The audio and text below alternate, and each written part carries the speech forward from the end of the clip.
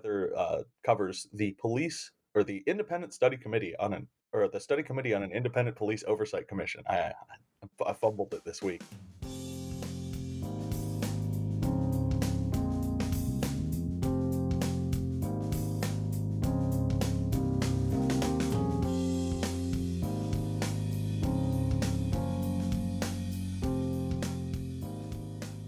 Hello and welcome to the East Lansing Insider. It's Wednesday, December 16th. I'm Andrew Graham here today with Emily, Joan, Elliott, and Heather Brothers. Emily, how you doing?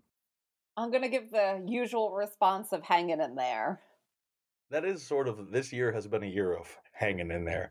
Heather, how are you doing? Pretty much the same, hanging in there as well. The Eli Hanging in There podcast brought to you by...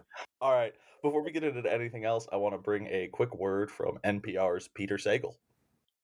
Hey, it's Peter Sagal. Yes, that Peter Sagal. Alice Dreger at East Lansing Info has locked me into a closet and told me I can't come out until I tell you this. Donate $50 to keep Eli running in 2021, and you'll get an autographed copy of my latest book, The Incomplete Book of Running. Support real nonprofit local news for East Lansing by making your $50 donation today at eastlansinginfo.news/running. That's eastlansinginfo.news/running. Don't wait, it is hot in here. So now we're going to get into our regular roundtable discussion, and as you'll notice, we have another different trio for the roundtable with Heather here this week. Heather covers the police, or the Independent Study Committee on an Independent Police Oversight Commission. I fumbled it this week. It's quite a title. Who doesn't fumble that title? It's a lot. I just call it Study Committee. But Heather, you covered, they actually had 2 meetings already in December. Your story about the most recent one will be up after we record this podcast, but by the time people listen to it on eastlansinginfo.news. What are sort of your big takeaways from covering that committee so far? So it's been pretty interesting, I guess, in general, to see how people work through such a large project, kind of where they start and how they kind of balance the smaller minutia of doing the work and the broad, big picture ideas that they all have. So I've been covering them since October. I think I've covered 5 meetings so far, and they're done for 2020. So we'll see what they do in 2021. But it's been pretty interesting to see, because I think the project that they're trying to do is really big, and they're coming up against, the city itself in the end of this. So I'm curious to see where it's going to go. Right. And your most recent story is sort of about them, or commissioners or committee members rather, worrying about the ultimate powers the Oversight Commission might have, and worrying about basically the community's perception of how independent they are, and sort of, I think the phrase was policing the police, but sort of trying to make it seem like it isn't that, and it's citizens and it's this body. Could you talk a little bit more about that? Well, the study committee has been looking at a lot of different models for how this is done in different cities across the United States, from neighbors like Ann Arbor to Berkeley, California. So they're looking at tons of different cities and trying to find out how oversight commissions operate and how successful they are in what they do. So some of them are advisory bodies, right, that review complaints and various things that come through the police and then make recommendations. And others are kind of more a part of the policing system, it seems. So I think that they're struggling with, how this oversight commission in East Lansing is going to sit, and who they're going to answer to, and how they're going to cooperate with the police themselves, because they are really concerned about police transparency and community trust. And so they want the community to believe that they have this independent power, right? That they can do something to get information that the community themselves might not have. But they're also worried about being perceived as another arm of the police that might be keeping information quiet or not releasing things that the community needs to know. So they have a really big task of even deciding what the Oversight Commission, where it's going to even sit, not even what their goals are, but where they're going to kind of sit in the city apparatus. And then also they're coming up against what the city is going to allow in the end, right? Whether the police union's going to allow them to see certain things and what the city is going to allow them to see. So it's a big task.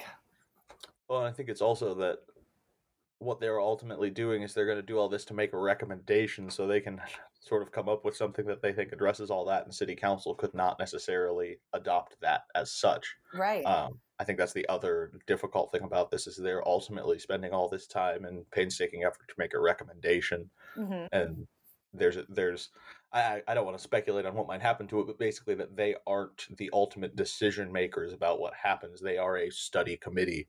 Right. And I think that's a very interesting dynamic to it.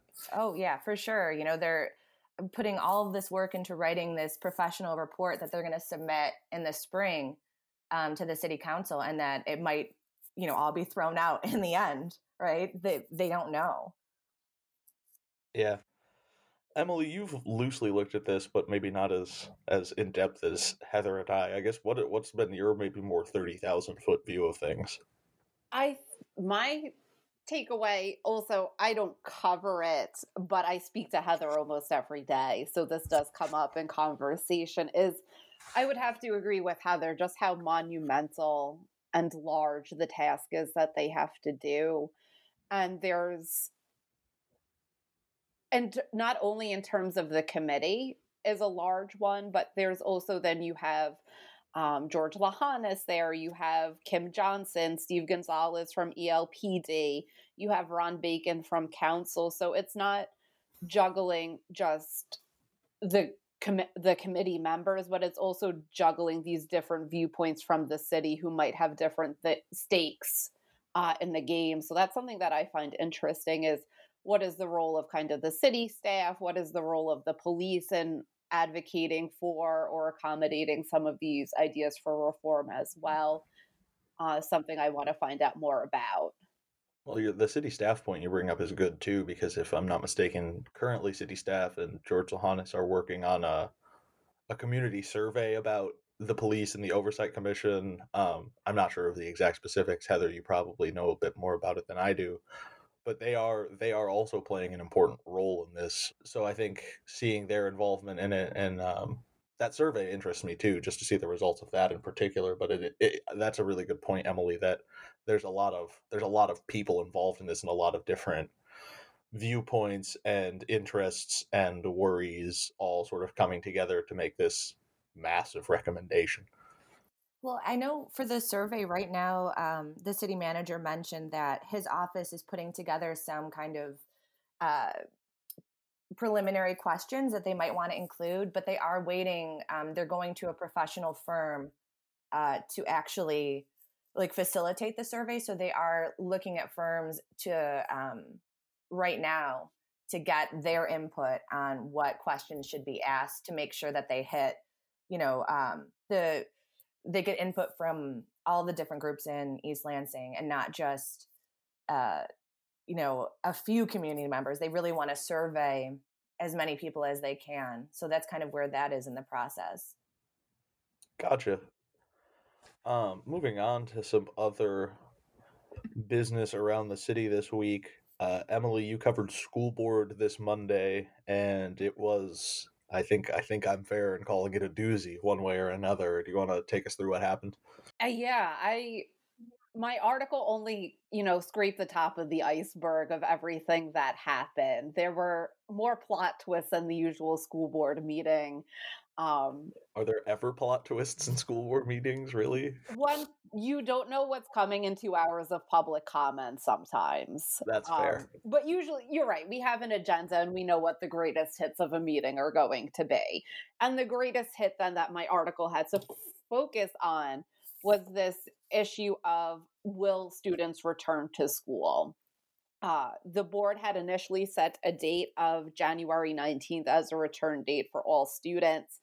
The plan that was approved sets a timeline where children who are part of the special education or English language learners programs will go part-time starting January 19th. K through 2, I believe, February 1st, and then 3 through 5, February 15th, and then middle school and high school, March 1st. And state policy says in the return to school, the younger kids have to be prioritized. And it's also easier to keep them contained in one classroom, which then makes contact tracing easier, where middle school and high school students switch classrooms and might have different kids in each of the classes they're in. But I think, major thing that kind of came out at the meeting was the amount of spaces available is dependent on how many teachers are willing to go back and teach in person. So no teachers are being forced to teach in person if they don't feel safe. So maybe the teacher doesn't have an underlying condition, but someone in their household does. They then have the option to stay home. So the teachers will be surveyed over winter break. Then parents can submit an application for their kids to return in person. And it'll be based on need, but the hierarchy of needs that'll be considered hasn't been released for privacy purposes. We could assume certain things, like maybe where someone is in terms of their education issues otherwise might play a role, but that is kind of an unknown entity right now. In addition to that, the other major points were, in good news, is the gift card drive that we had advertised in Eli for people to donate to families during this upcoming food pickup on Thursday. It raised $16,000. So collectively, East Lansing came together to give $16,000 in gift cards to grocery stores and local businesses. Dory Lyko, the superintendent, her contract, she was offered one through 2020 or June of 2026. We had 3 outgoing school board members, Erin Graham, Nicole Martin, and Hillary Henderson. They'll be replaced by Monica Fink, Elizabeth Guerrero-Lyons, and Debbie Walton come January. Those are probably the major points, but it was a 2-hour and 40-minute meeting. Is that long for school board usually, or? It's usually about, I would say, 1:45 to 2. But You're sometimes council took 3 hours last night. Yeah, there's been the times where it has pushed up against 11, which would make it a 4-hour meeting, but that's exceptional. And I've also sat in a half-hour meeting for school board, but that was only once. We love the half-hour meetings, rare as they may be. I do have one more story from school board. Oh yeah, I was gonna say I think there's another thing you missed. Yeah. Yes. Tim Akers, the president of the East Lansing Educators Association, stepped down as president effective January 19th. For our listeners who don't know, there was what Mr. Akers referred to as an inflammatory post on the ELEA Facebook page that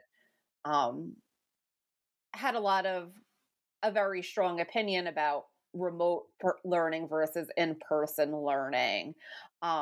It then circulated on the internet and was picked up by Breitbart, and then became a national cause celeb.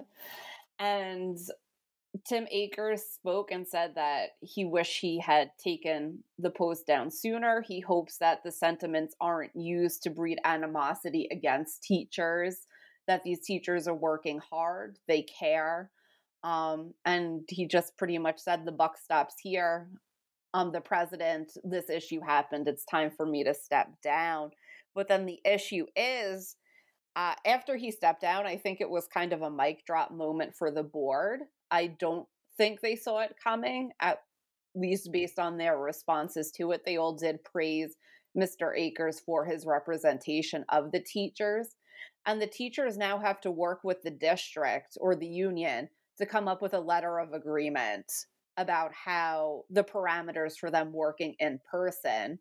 And Tim Akers will be there through January 19th, but this is now kind of a period of flux when teachers maybe wanted solid representation.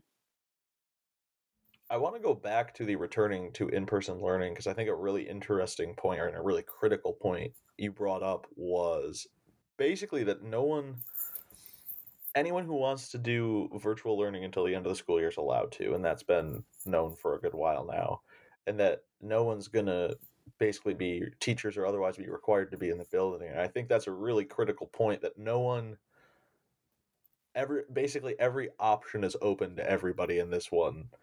The only thing that seems to really be restricted, perhaps, is students who want to return in person, and that we don't maybe know the limits on how many will be able to until we're right up against it, it seems like. Right. So there will be some flexibility to try to accommodate as many students as possible. So you could go to a school that's outside of your neighborhood, is one thing. It's possible, say every first grade teacher wants to go back, but no kindergarten teachers wanted to. They might shift grade level, but you obviously also can't put a kindergarten teacher with fifth graders either. Right. There's licensure issues and comfort zone to consider. So Mm-hmm.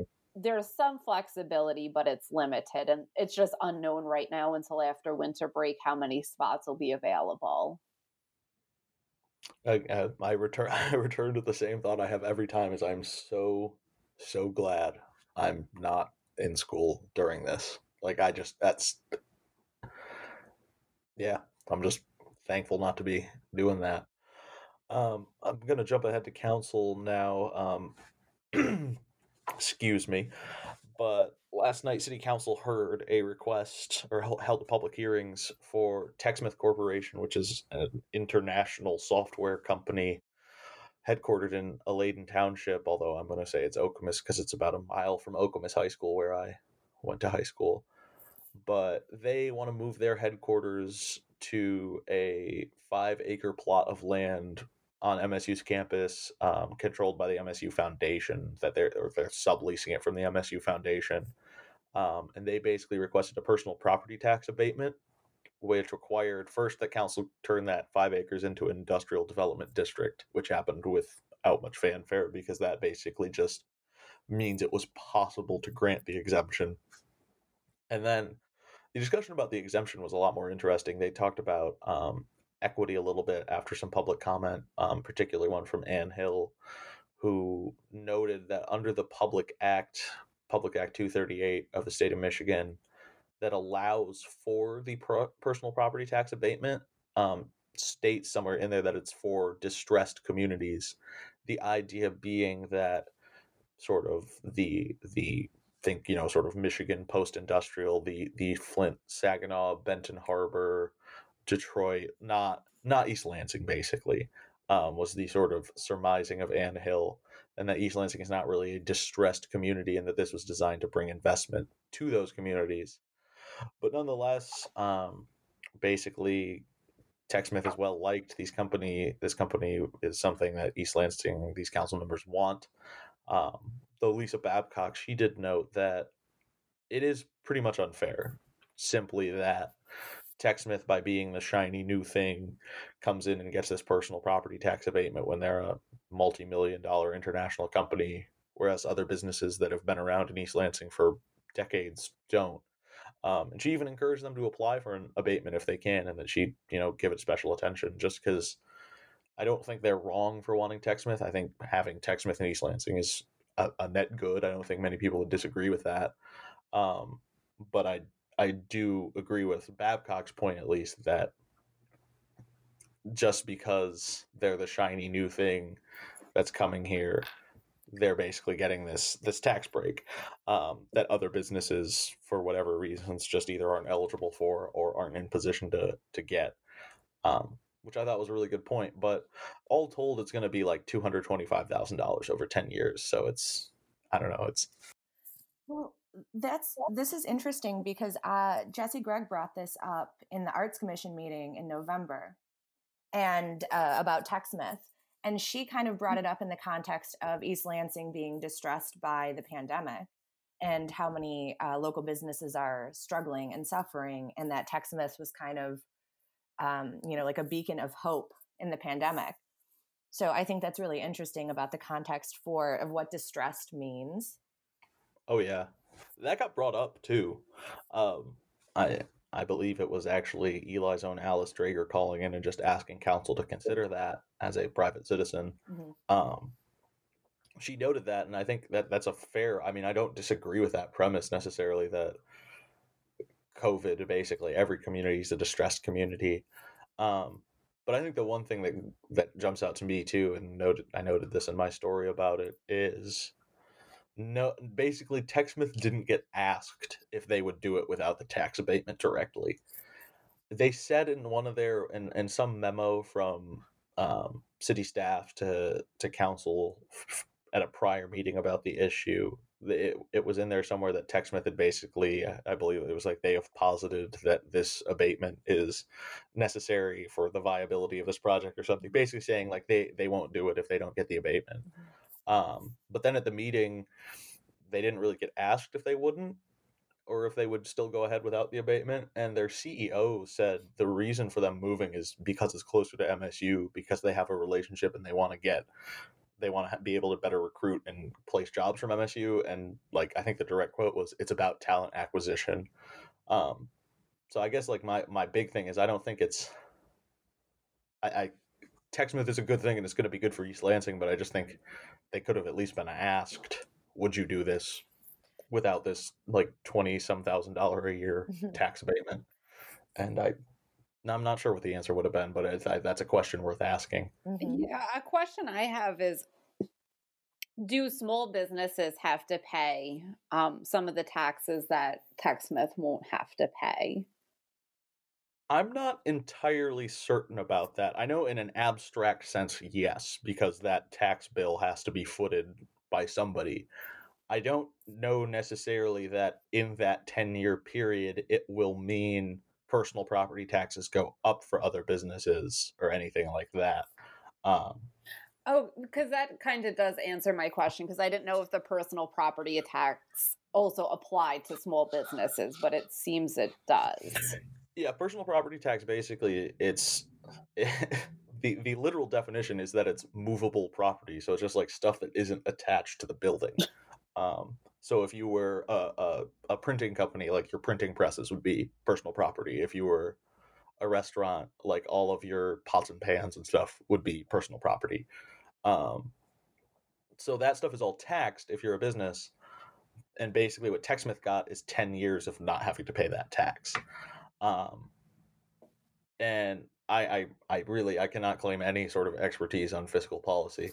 I dropped the one economics class I took in college, but my broad understanding, and what Lisa Babcock said last night, is that what effectively happens is when you're giving somebody else a tax break, the city is still expecting that revenue or needs some revenue somewhere else, and the burden will be put on somebody else's shoulders, right, fundamentally.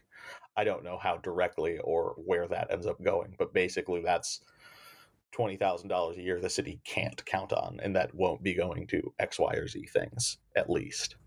Right. To shift this conversation slightly, I think there's something we should note on this podcast, is that Jessie Gregg always drops these information bombs at Arts Commission. It's true. She really does. When she gives her liaison update in the beginning of the meetings, I try to think, like, I pretty much always mention her in my articles. And Emily, we got that entire article about restorative justice from the seed planted in Arts Commission. So, right. MSU is working with the city for students who violated some of the COVID codes. The city is involved in that. They're organizing the volunteer projects that the students are doing, and it's 80 hours of community service. And I think also having to sit in on a meeting with people whose family suffered from COVID. Mm-hmm. And we only found out about this through Arts Commission. A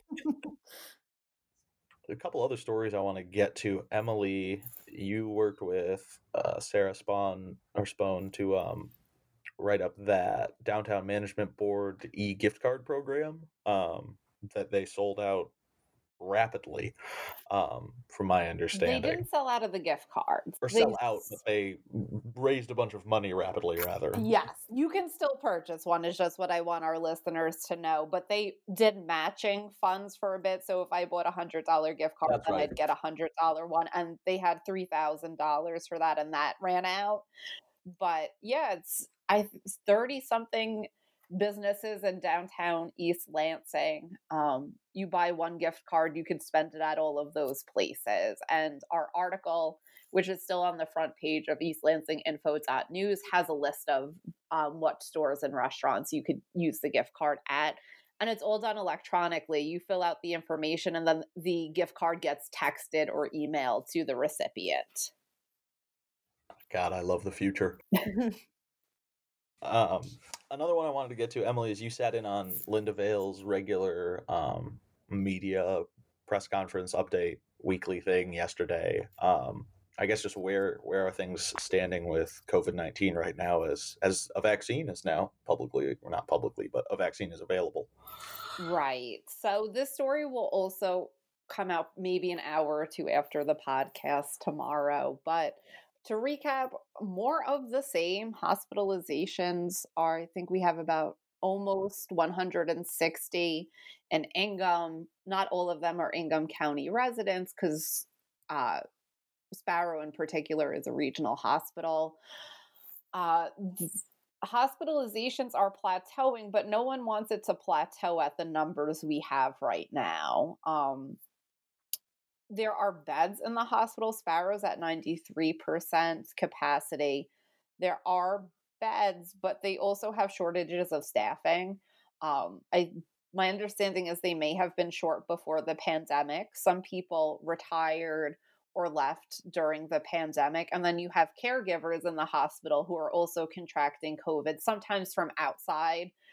They're maybe not always contracting it from patients, but there's wide community spread out there. So everyone is susceptible to catching it. So they're short-staffed, which makes care more difficult.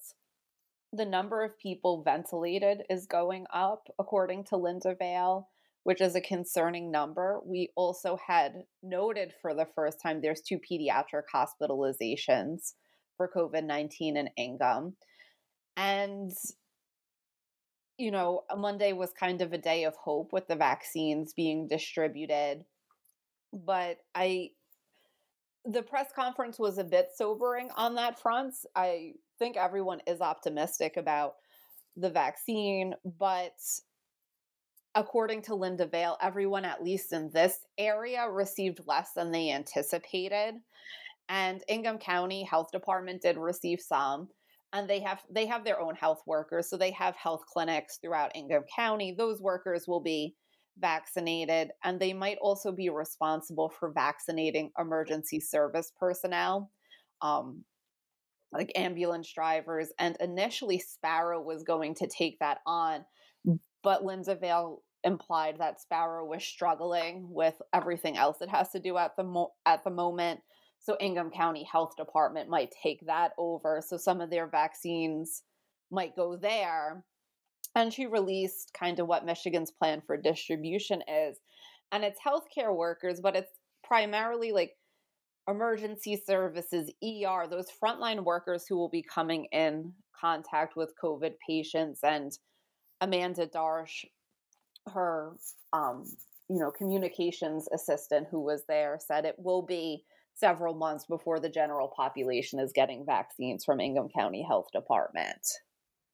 Yeah, my dad, who is a doctor but works in PHP for Sparrow, is not one of these medical professionals who will be getting the vaccine anytime soon.